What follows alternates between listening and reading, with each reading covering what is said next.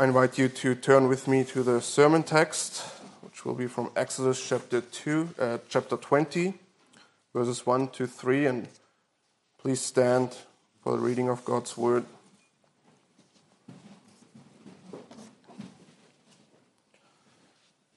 Exodus chapter 20, verses 1 to 3. And God spoke all these words, saying, I am the Lord your God who brought you out of the land of Egypt, out of the house of slavery. You shall have no other gods before me. And then please turn with me to 1 John chapter 2.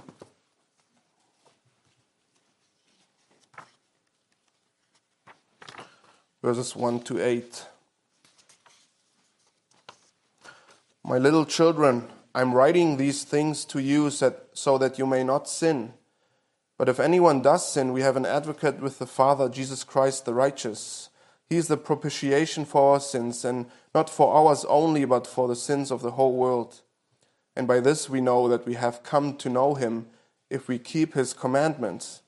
Whoever says, I know him, but does not keep his commandments is a liar, and the truth is not in him. But whoever keeps his word, in him truly the love of God is perfected. By this we may know that we are in him. Whoever says he abides in him ought to walk in the same way in which he walked. Beloved, I am writing you no new commandment, but an old commandment that you had from the beginning. The old commandment is the word that you have heard. At the same time, it is a new commandment that I am writing to you, which is true in him and in you, because the darkness is passing away and the true light is already shining. Let's pray. O Lord our God, as we open now your word and give attention to it, we ask that you open our eyes that we might behold wonderful things from your law through our Lord Jesus Christ, in which name we pray. Amen. Please be seated. Sorry.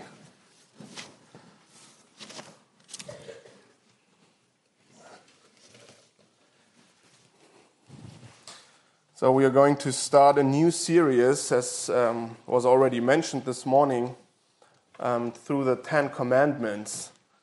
And I think our pastors thought it was time for the nice intern to preach something more challenging, something more confronting. The book of Ruth was a lovely, comforting book, but now we are looking at the 10 Commandments. And I'm sure many of you are filled with enthusiasm just thinking about the law of God, and yet others, they think, why is it important to look at the law? Aren't we under grace? Aren't we free from the law? And yet, I think, first of all, that is not right to think that way, but it is important, it is crucial to understand the law of God in a right way. It tells us very much about God himself, and in fact, it reveals God's moral character. It tells us a lot about Jesus and what he had to fulfill perfectly. It tells us a lot and a great deal about ourselves. And it tells us how to live in this world. How do we live as Christians in this evil world? And I hope as we go along and consider each commandment at a time, that we understand these things and that we will be equipped to live a Christian life, a good Christian life, to the honor and glory of God.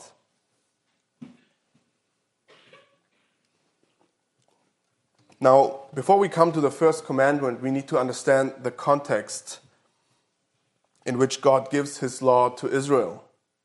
This is the third major event in the book of Exodus, and God already revealed himself to his people of Israel in several ways. The first event was the upbringing of Moses, his birth and the way he made his way into the house of the Pharaoh, and God revealed himself in this event as the sovereign God who directs everything and all the actions of the people. And then we read about the Passover and the way God freed his people out of Egypt, how he brought them out, and he reveals himself in this event as the redeeming God. And now as we come to this part of Exodus chapter 20, we find God, the law-giving God, revealing himself as the holy God. He is the holy God of Israel. He's the holy God of all creation. And here in Exodus chapter 20, verse 2, we find a summary of all that. He says, I am the Lord, I am Creator, I am the Creator God, but I am your God who brought you out of Egypt, who freed you from the bondage of slavery. This is covenant language. He reminds them in one verse what he has done for them. And it's significant that we see that they are dealing with a holy God. It's interesting to notice that the symbol of God's holiness, in especially this book, is fire. Throughout the book of Exodus, God reveals himself in this way. We remember when he appeared before Moses, or revealed himself to Moses in this burning bush, a bush that was constantly burning, and he says, take off your sandals, take off your shoes, the ground on which you stand is holy. And later when he brings them out of Egypt, he's accompanying them with the pillar of fire, reaching all the way into heaven. Again, manifesting himself as the Holy One. And here we have in chapter 19 in Exodus, he reveals himself to Moses on this mountain Sinai. And we read in chapter 19 that this mountain was wrapped in smoke because God descended on it in fire. And the whole mountain trembled. And all the people were in fear, and nobody could approach that mountain lest they die. God is teaching his people that he is a holy God, and in order to live with him, they need to follow his law. They need to know his law and follow it. And what is very important here to see in this chapter is the order which we see. The law of God is given to a people that are already redeemed from a land of bondage. Do you see here in verse 2? It was the grace of God that came prior to the law of God. And you see here that he says, I am the Lord your God who brought you out of Egypt, out of the land of slavery. And then after this, he begins to give them the moral law. And this corrects a basic misunderstanding so often the way we think about the moral law.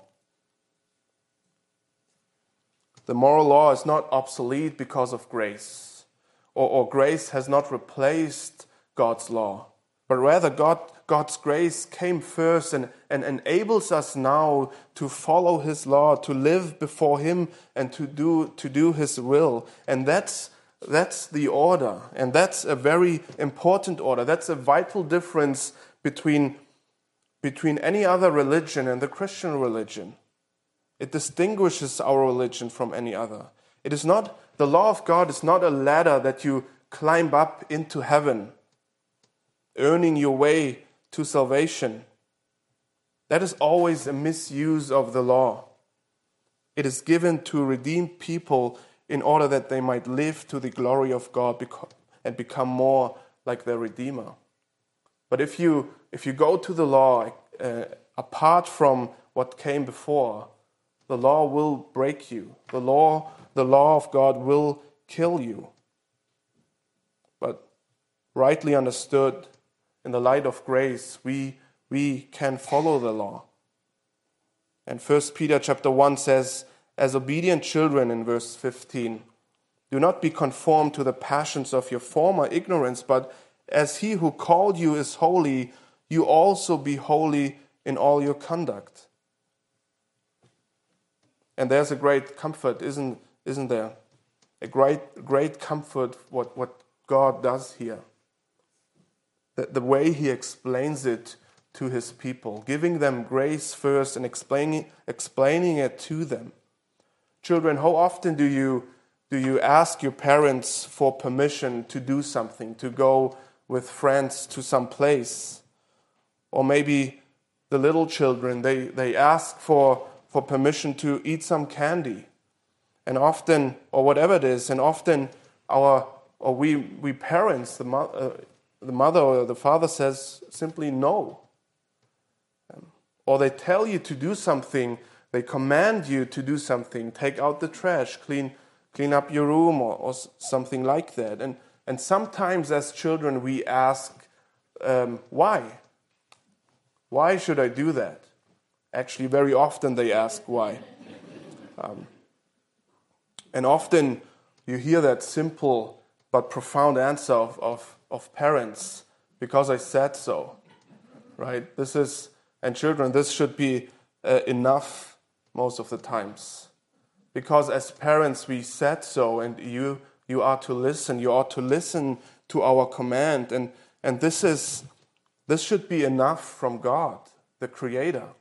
And in a certain way, every human being stands in that relation to God. God could stop at verse 2 by, I am the Lord, and you ought to do what I tell you to do. These are my commandments. Every human being owes God obedience because he is his Creator God. But for us redeemed, he gives more than that. He says, because I have redeemed you and brought you out of the land of Egypt, out of slavery. There's a reason that satisfies us and enables us to follow his law.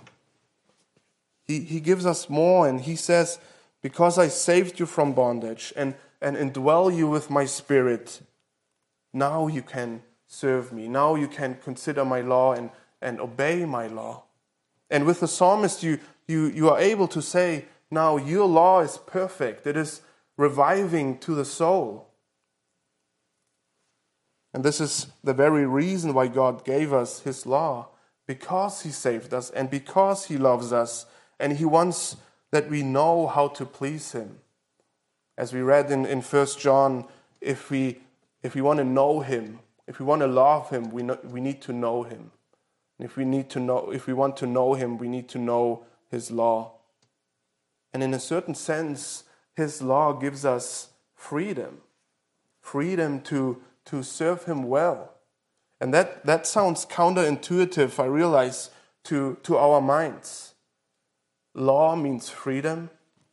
This doesn't sound right. I was thinking of an example.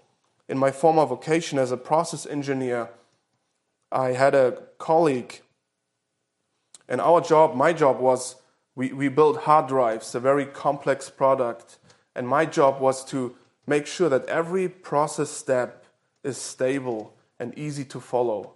And one of the workers, he would build that drive, and he had to follow every single step which told him what to do. And he liked to push my buttons, and he made fun of me for my faith. And he once said, isn't it restraining or restricting to believe in Scripture and believe in Bible, a bunch of rules and laws? Where's freedom in that? And later, I thought, it is really ironic coming from a guy who needs a process sheet, needs every step in order to build a hard drive, to build that product. But take away that sheet, take away those steps, and he would be lost. Where would his freedom be? What would his freedom do good to him? And being his supervisor, I made sure he didn't work for me any longer. Just kidding. But there you can see laws, rules are important. Think of any sport, and you take away the rules and the laws of the sport, and what is left? Nothing but chaos. We need the law of God in order to know how to serve him, and it frees us. The truth is that we need rules, we need law, and we need a lawgiver. And what better lawgiver than the one who saved us and wants to dwell with us? And this is why he gave us these laws, and the very first law is very important, and there's a reason why it's the first law. A couple of seminary students once were asked to rank the 10 Commandments in their significance, and they put "you shall not kill" at the first one, which is important, and "you shall not steal," and believe it or not, but they put this very first commandment at the very last point. They said, "You shall not have any other gods," is the least important commandment. But God gave us this commandment first because it's very important. This is where everything falls and stands or falls. This is the problem to all the other commandments. And you see, the first commandment is not questioning whether you have a God or not. It's not saying you must have a God, and if so, then choose wisely and choose the true and living God. It rather assumes that you have a God. Everyone is worshiping something or someone. And the first commandment calls you out and realizes that and says, you need to worship the true and living God. And this is why this commandment starts here, or the commandments start here. It is important to understand that we always serve something or someone. This is who we are as human beings. Our nature is to be servants, and we were made to serve God. But with the fall, this has been distorted. And ever since, we are inclined to serve other things. And even as Christians, we are inclined to serve other gods. The Apostle John, we read from his first letter earlier, and he so lovingly exhorts them to follow Christ and to keep the commandments. He ends his letter with these words, "Little children, keep yourselves from idols." He knows how easily we are ensnared in idols, how easily we are following idols. And you might ask, how? If there's only one true God, how do we worship other gods? And the answer is rather simple. We create them, and we worship them as if they were gods. We take good things like friendship or marriage and turn it into an idol. You say, I'm very glad that God loves me, that He saved me. But that doesn't satisfy me. I need more than that. I need friends. I need a spouse. I need children. I need a good job. You see what you do? What is more important in that scenario? You just created an idol. And Calvin, he nailed it and when he said the human heart is an idol factory. Isn't that true? That we can make an idol out of everything. And we turn it into something that we worship. Fashion, work, family, relationships, money. Doesn't matter. We can take it and turn it into an idol. How? It happens when we start to rely on it. It happens if we start to trust that this will give us satisfaction, that this will fulfill us. It starts when we are beginning to worship these things and that we can't live without them. William Temple asked a helpful question regarding idols and how to realize whether we have idols or not. And he says, what do you do with your solitude? What do you do when you have nothing to do? What do you think about when you have nothing else to think about? What do you spend the most of your time with? And what is your heart's desire? What do you worship? Where is your heart fixed upon? What are you ultimately serving? And non-Christians, they are often very frank and honest about it. I had a driving instructor who taught me how to ride a motorcycle, and he was pretty honest about it. He said, my Bible are my magazines, and my God is my bike. This is a very honest answer, but it's also very dumb. And those are the words of Apostle Paul. He says it's foolish. It is utterly foolishness to exchange the Creator God with creation. And that is what people so often do. And they're worshiping them. But why is he calling them fool? Why is it so foolish to exchange? It's not only wrong to exchange the Creator with creation, but it's foolish because they can't help you. They can't deliver what you so desperately need. They can't save you. They can't fulfill you. They can't satisfy you. And yet we try so often to find something that does, and we end up getting disappointed. Now, non-Christians are open about it, but some more or less. But for us Christians, it's sometimes way more subtle. Our idols creep into our lives, and often we don't even notice. But they are there. And that is why this first commandment challenges us to think about where our idols might be hidden, to recognize them, to realize, and to repent. And sometimes we hide them, and sometimes we know them very well, but we hide them so that no one can see them. We can hide them in front of or before our pastor or the congregants or friends and families. But this commandment says, you shall have no other gods before me.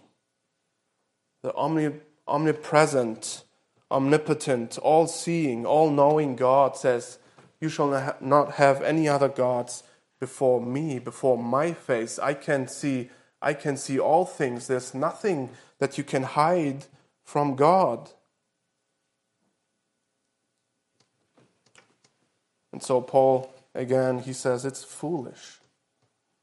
It is impractical. It is wrong.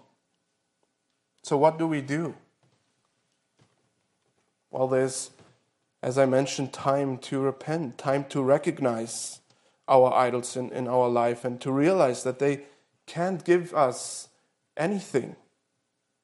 True freedom and true satisfaction is not found in worshiping anything but God, the true and living God. And isn't it interesting that we listen to all kinds of people, to the entertaining world and to everything but God when it comes to that? Think about the physician when he tells you to stop eating another steak or there will be gout around the corner. I don't even know what that means. I just learned it recently. But apparently that goes together. But there are many things they say, don't do or do, otherwise your life will be over soon. We listen to them because we know they are concerned about our physical life. But when it comes to the human spiritual life, our soul, the most important and complex thing in this world, we so often refuse to listen to God. He who is very well concerned about our spiritual life. He loves us, He saved us, and He says, worship me. Have no other gods before me. When God says, I'm the Lord your God who brought you out of Egypt, who freed you from the bondage of slavery and freed you by giving up His beloved Son so that we can be free to serve Him. We so often refuse, and we look somewhere else to find satisfaction. So what does this text tell us? What does this commandment tell us? It tells us that you most likely worship some idols and you need to stop. stop and realize how foolish it is, how wrong it is, and turn around and realize that those are idols that are useless for your life. Turn to Jesus. Jesus is our justifier. Jesus is our peace. Jesus is our Lord, and Jesus is our Savior.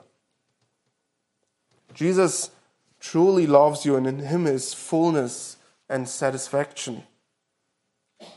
God freed us from our spiritual bondage through the work of Jesus Christ. And He gives us this law saying, you shall have no other gods before me, because He is a jealous God. You see, He loves you so much, He can't bear to see you in the hands and arms of idols. And God says, Jesus says, I want you for myself. Because there's where you find complete joy. There's where you find true happiness. Children will disappoint you. Your marriage will disappoint you. Your job won't give you fulfillment. But in Christ you can truly rejoice. What He has done for you, He died and He was raised for you so that you can live. So let us take this first commandment to heart, and let us look into our hearts and see our idols and turn away from them. Turn to God and turn to Jesus Christ, who loves us and who saved us and who wants to dwell and have communion with us. Let us pray.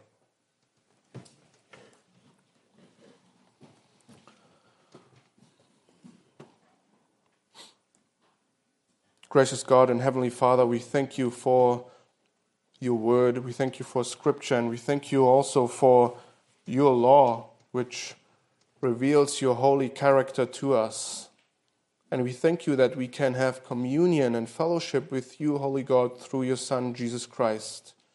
You truly did free us from our spiritual bondage by forgiving us our sins, by renewing us, giving us a new heart, so that we can follow you and love you well. Father, let our hearts be fixed upon you and follow your law. Meditate on it, and together with the psalmist say, your law is perfect, reviving the soul. And so, Father, we pray for strength, and we pray also for grace to repent and to realize and to recognize, unmask the idols in our lives, so that we can again turn to you and enjoy you forever. We pray all this in Jesus' name.